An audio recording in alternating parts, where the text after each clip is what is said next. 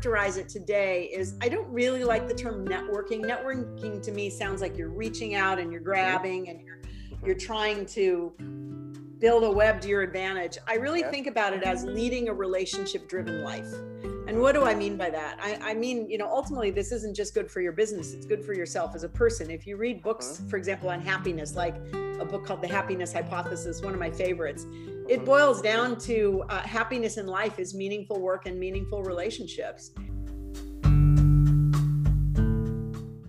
Hello and welcome to another episode of Startup Garage. This is Vaibhav and I'm delighted to have Heidi Rosen on the show today with me. Heidi is a venture capitalist, a corporate director, a Stanford lecturer, and at heart, always an entrepreneur.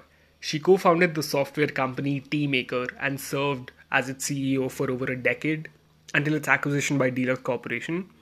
After a stint as the VP of Worldwide Developer Relations at Apple, she entered the VC industry with SoftBank and currently is a partner at the Silicon Valley-based Threshold Ventures. She's a corporate director for a bunch of public and private companies such as Memphis Meats, Lumity, and Polar. And most importantly, she's known for her strong and warm professional relationships. So Heidi, firstly, it is incredible to have you over at Startup Garage. I'm glad we could do this today. So thanks for joining in. Sure, my pleasure. How have you been? Good. Busy times, lots going on in the entrepreneurial world and in the world. Crazy times. Absolutely. So Heidi, before we dive into questions about professional relations and networking for entrepreneurs, I would love to talk more about your early days as an entrepreneur and how it all came together for you, since I feel it would be a really good way to sort of know where your learnings come from. So you started off your career in creative writing and started your venture right off from Stanford, if I'm not wrong. Right. I was very fortunate to be at Stanford and Silicon Valley. I sort of consider I was in the right place at the right time. I came from a very entrepreneurial family. My dad was an entrepreneur, not always a successful one, frankly, but it was always the belief that the best jobs were ones you created for yourself. And I actually, little trivial fact is I started my first venture at 12 years old. I did puppet shows for children's birthday parties. And I actually did that for about 7 years and got to the point where I was doing 7-8 shows every weekend. And actually it was quite successful. And basically when I had kids, I never wanted to go to another birthday party for the rest of my life. But so entrepreneurship was something that was, when you think back to the time we're talking about, which is really the early 80s, yes, there was entrepreneurial activity here in Silicon Valley, but it wasn't as democratized as it is now. But I was very fortunate that I was in the right place at the right time. I was not a technical person, but my brother is a computer science programmer, and he's the one who wrote the original code. And I was very much passionate about personal computing from the perspective of a user, not a technologist.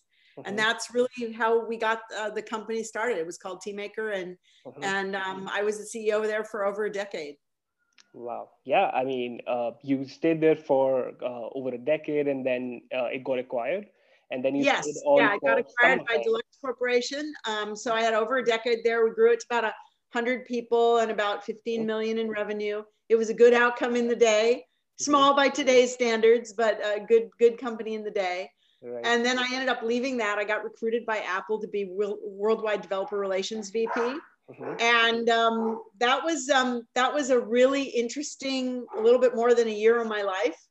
But it was the corporate world was not for me. It was very tumultuous times for Apple. And I ended up leaving that and shortly thereafter joined a venture capital firm. So entered venture over 20 years ago now. Right. And after the acquisition, like you said, you went on to Apple, which at that time was fledgling. So how was your experience there? Because I believe that was around the dot-com bubble, Apple right? At the time I went to Apple, it was a $12 billion a year company in revenue. I wouldn't call it fledgling. I would call it flailing. It was a company that it lost up $700 million the quarter I joined. I don't think it was my fault, but it was in a very difficult and dark time in Apple's history. The company actually almost went bankrupt. And so it crawled from that abyss thanks to the magic that Steve Jobs brought back to it. And I think the evolution to the cloud-based world of computing and connectivity, where, as we used to joke, on the internet, no one knows you're a Mac.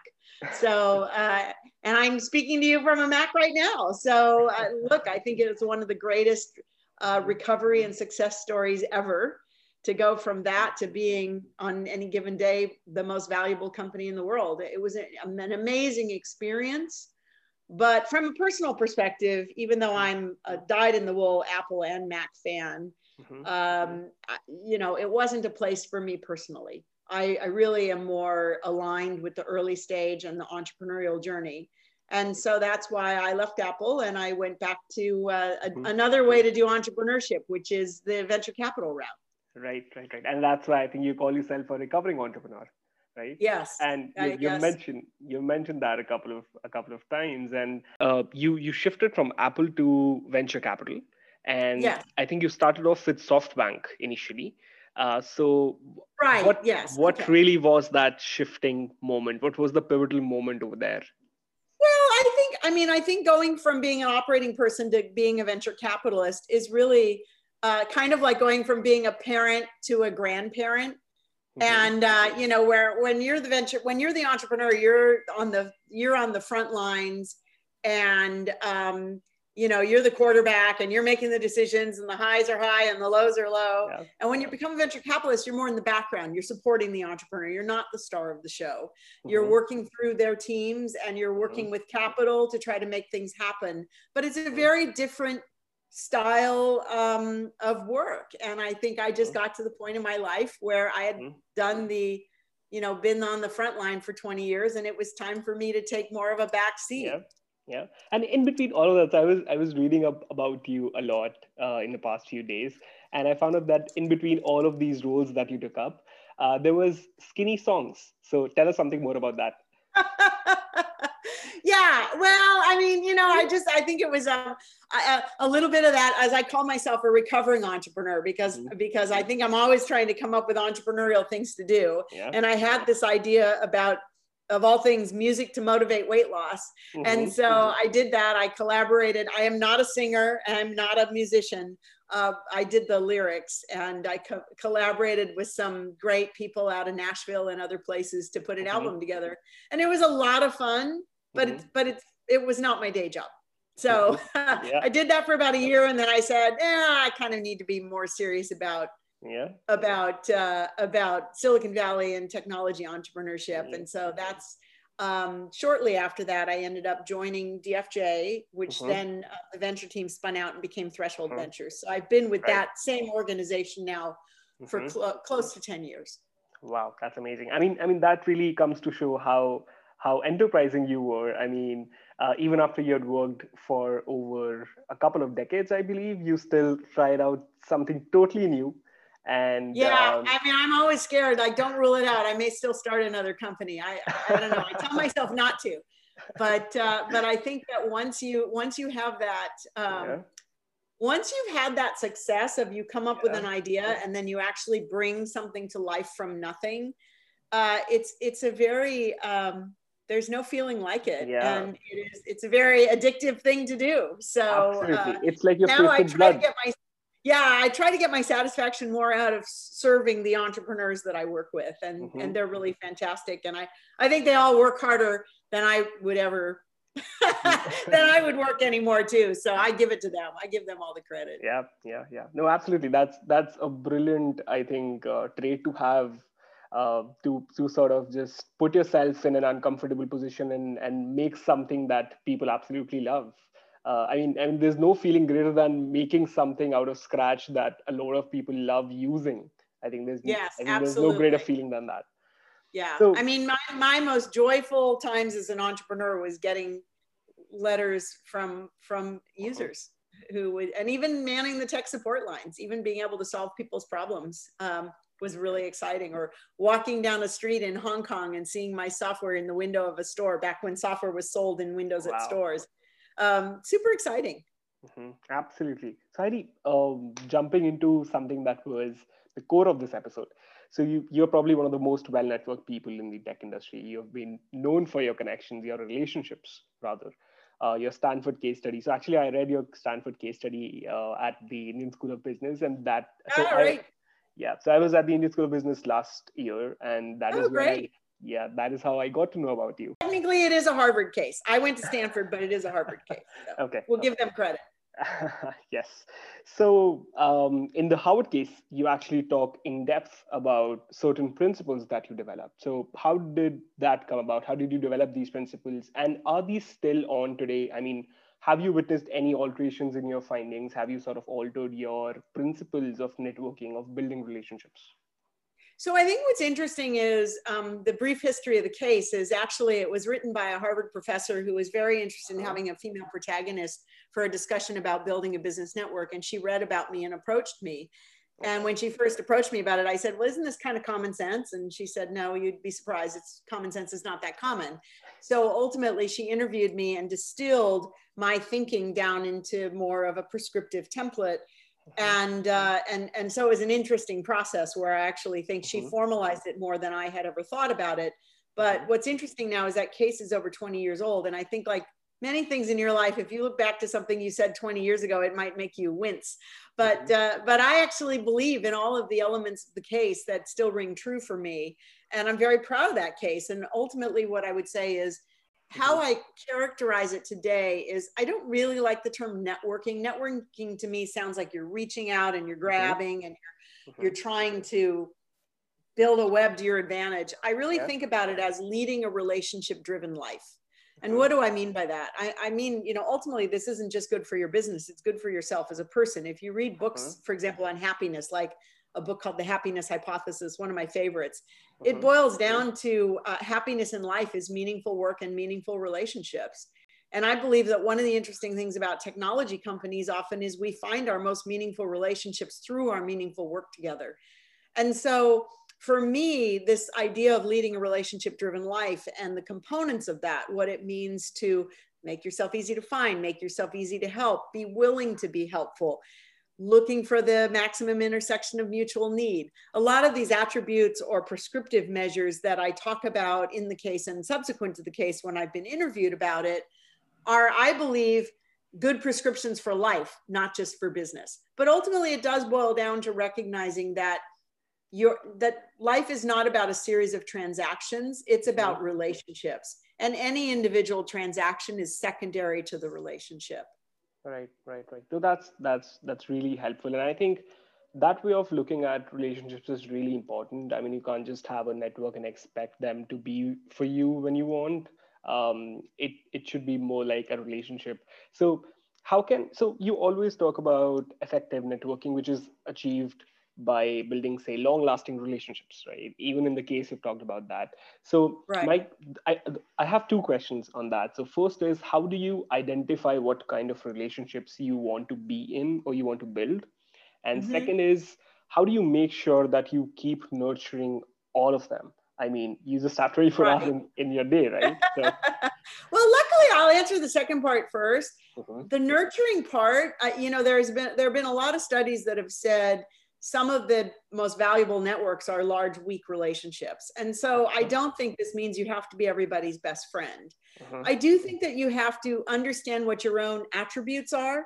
Sometimes people call it a personal brand, and I don't love the idea of personal brand. I mean, you know, it's not about what color you wear or, you know, I'm the guy with the cowboy hats, but it is about, I think, in a way, brand attributes, right? If I say a brand, like I say Starbucks, you know right away if you walk into Starbucks, what's it going to be like? What kind of music's going to be playing? What's going to be on the menu? What are the baristas even going to look and act like? And that either attracts you or doesn't, but you have a promise of consistency. And for me, I think it starts with deciding who you want to be. What are your ethical boundaries? What is your work style? What are the sectors that get you excited? What kind of communication style do you have? Understanding a little bit about who you are and how to be consistent. And then what level of giving do you want to do? What level of support do you want to provide? What do you expect from other people? When do you draw the line with people when they're constantly asking you for everything and they're not holding up any value for you? I think that these are things that everybody understands this stuff subconsciously, but I would encourage people to have a more conscious thought about this and decide this. And for me, for example, I like good, strong, ethical people. I like blunt and direct people. I like polite and kind people.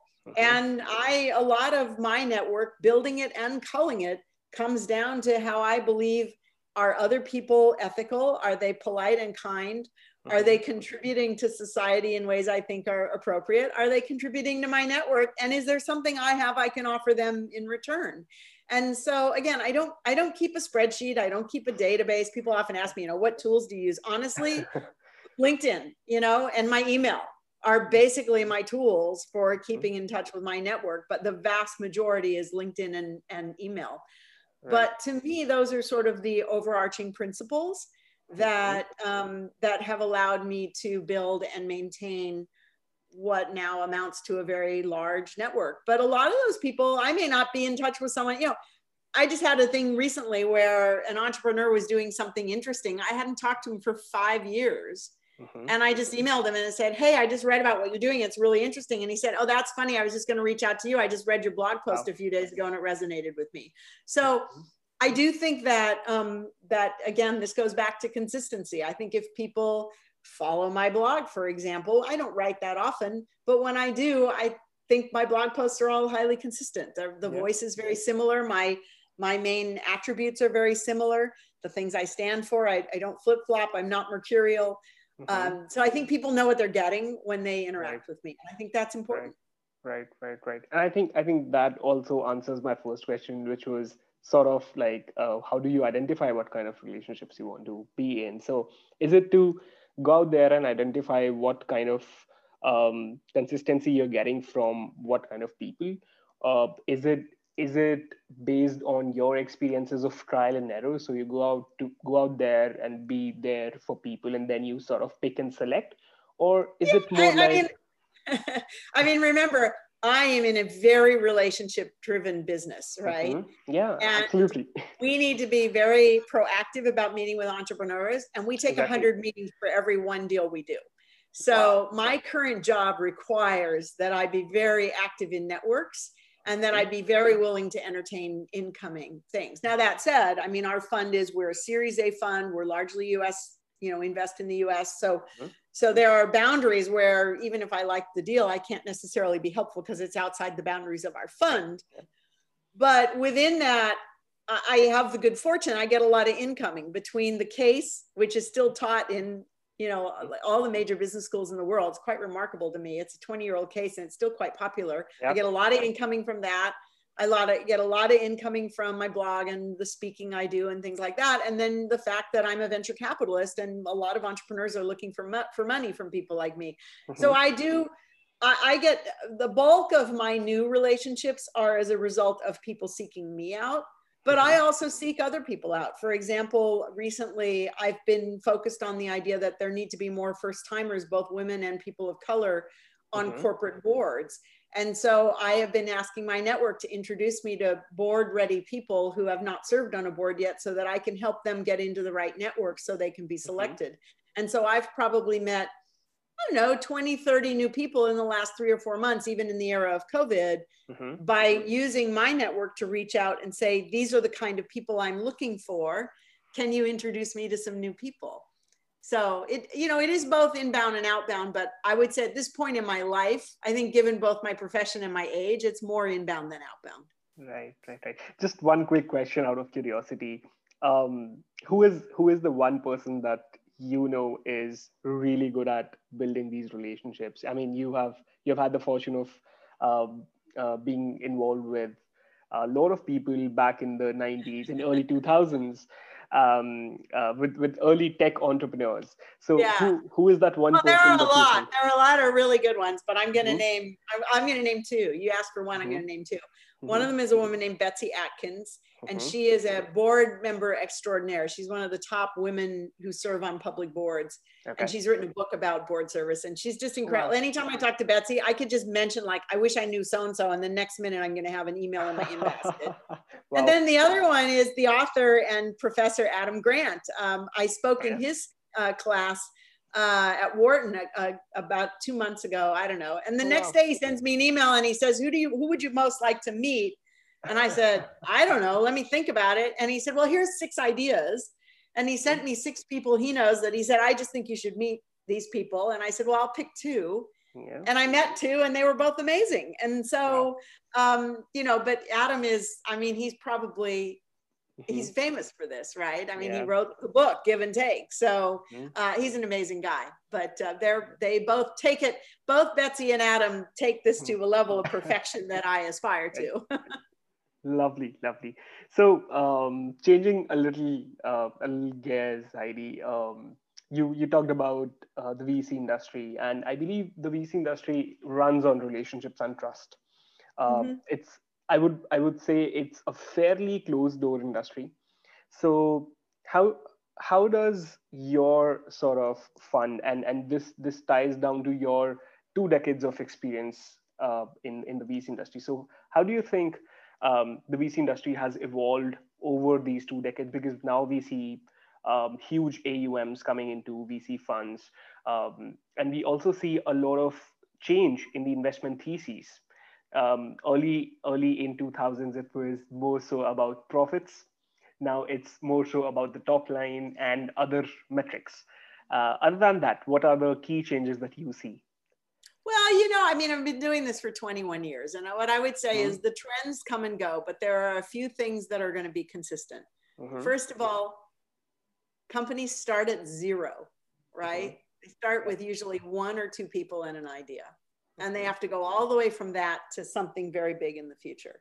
The second thing is if you're ultimately not satisfying customers and generating revenue growth and profit, you will not be successful. Now, when you generate that revenue growth and profit, I get it. There's a lot of continuum there. There are different business models that push it out. There are some super capital intensive models. There are, software models that, the faster you grow, the more money you'll lose in the early and you'll make it up in the end. But at the end of the day, by and large, as a VC, our returns come from companies that generate revenue growth and profit someday, and satisfy a lot of customers. And that hasn't changed, and it's not going to change. And so, the stage where we operate, the Series A deal, you're usually talking to firms that have 7 to 20 people in them, and they've got some number of customers. Maybe they're doing $1 million ARR or something like that, or $500,000 ARR. They're very early in the process. And, the truth is the money we give them is just the table stakes, right? There's so much money in the market right now. I think it's more about who you are and what you can do to be helpful. And I think ethics matter a lot. I believe that, we were talking to an entrepreneur last night who were pitching and trying to get to take our offer. And she was joking about, she's been divorced, and she said something like, hey, the average VC relationship lasts longer than the average marriage. And I said, I know you're joking about that, but actually that statistic is true. Wow. The average VC entrepreneur relationship is 7 years, and the median marriage in America is about 7 years. And believe me, it's harder to get rid of your VC than it is to get rid of your spouse. So you better pay a lot of attention to who you're getting in the deal with, and what they're going to be like when the chips are down and all of that, and what kind of help they're going to provide. So like in this particular company that we're trying to close in the last 2 weeks, I think I've introduced them to 4 potential new customers, because how can I show them that beyond the money, I'm going to be in their corner? Well, one of the best ways I can do that is use my connections to build their business. And so I think that is, I think any good entrepreneur is going to have their choice of people to fund them, because right now it's a seller's market, i.e. the entrepreneur having the equity to sell. And so people on my side of the fence, we have to prove that we're going to be good partners. And I don't know how else to do that other than actions. To me, at the end of the day, everything is about actions. You can have all the best intentions in the world. And if you don't actually act the way you intend, it doesn't matter. Absolutely. So you talk about having a strong value system and a compass to guide entrepreneurs throughout their journey. You've talked about a lot about ethics. I've heard your talks. You talk a lot about ethics. So what do you think are some real values not just in terms of business, but just in terms of how you deal with people. What are some values that are really attractive for you when you meet founders? Because I believe early stage bets are more about founders than the actual product Absolutely. for most of the VCs, right? So what are some sort of value based traits that you look at? Well, I mean, I think first and foremost, one of the things we really like is companies that are actually doing well and doing good, right? So if you look at the companies that I currently serve on the board of, a company like Planet Labs, where we're really hoping to make a huge impact on climate change. If you're looking at a company like Memphis Meats, where we're really trying to solve one of the world's worst problems, which is the meat industry, and the fact that 40% of the world's arable land is used in the production of meat, and that's unsustainable. So I love companies where not only can you build a huge business and make a lot of money, but you can actually solve world problems, right? And so while not every one of our companies is solving world problems, it certainly is something that is an extra win if you can get it, right? Is to invest in a company that's going to do well by doing good. I think that also entrepreneurs, I like entrepreneurs that, they tell the truth. They don't lie about what they're doing. They're not jerks. They are respectful of other people. They're respectful of diversity.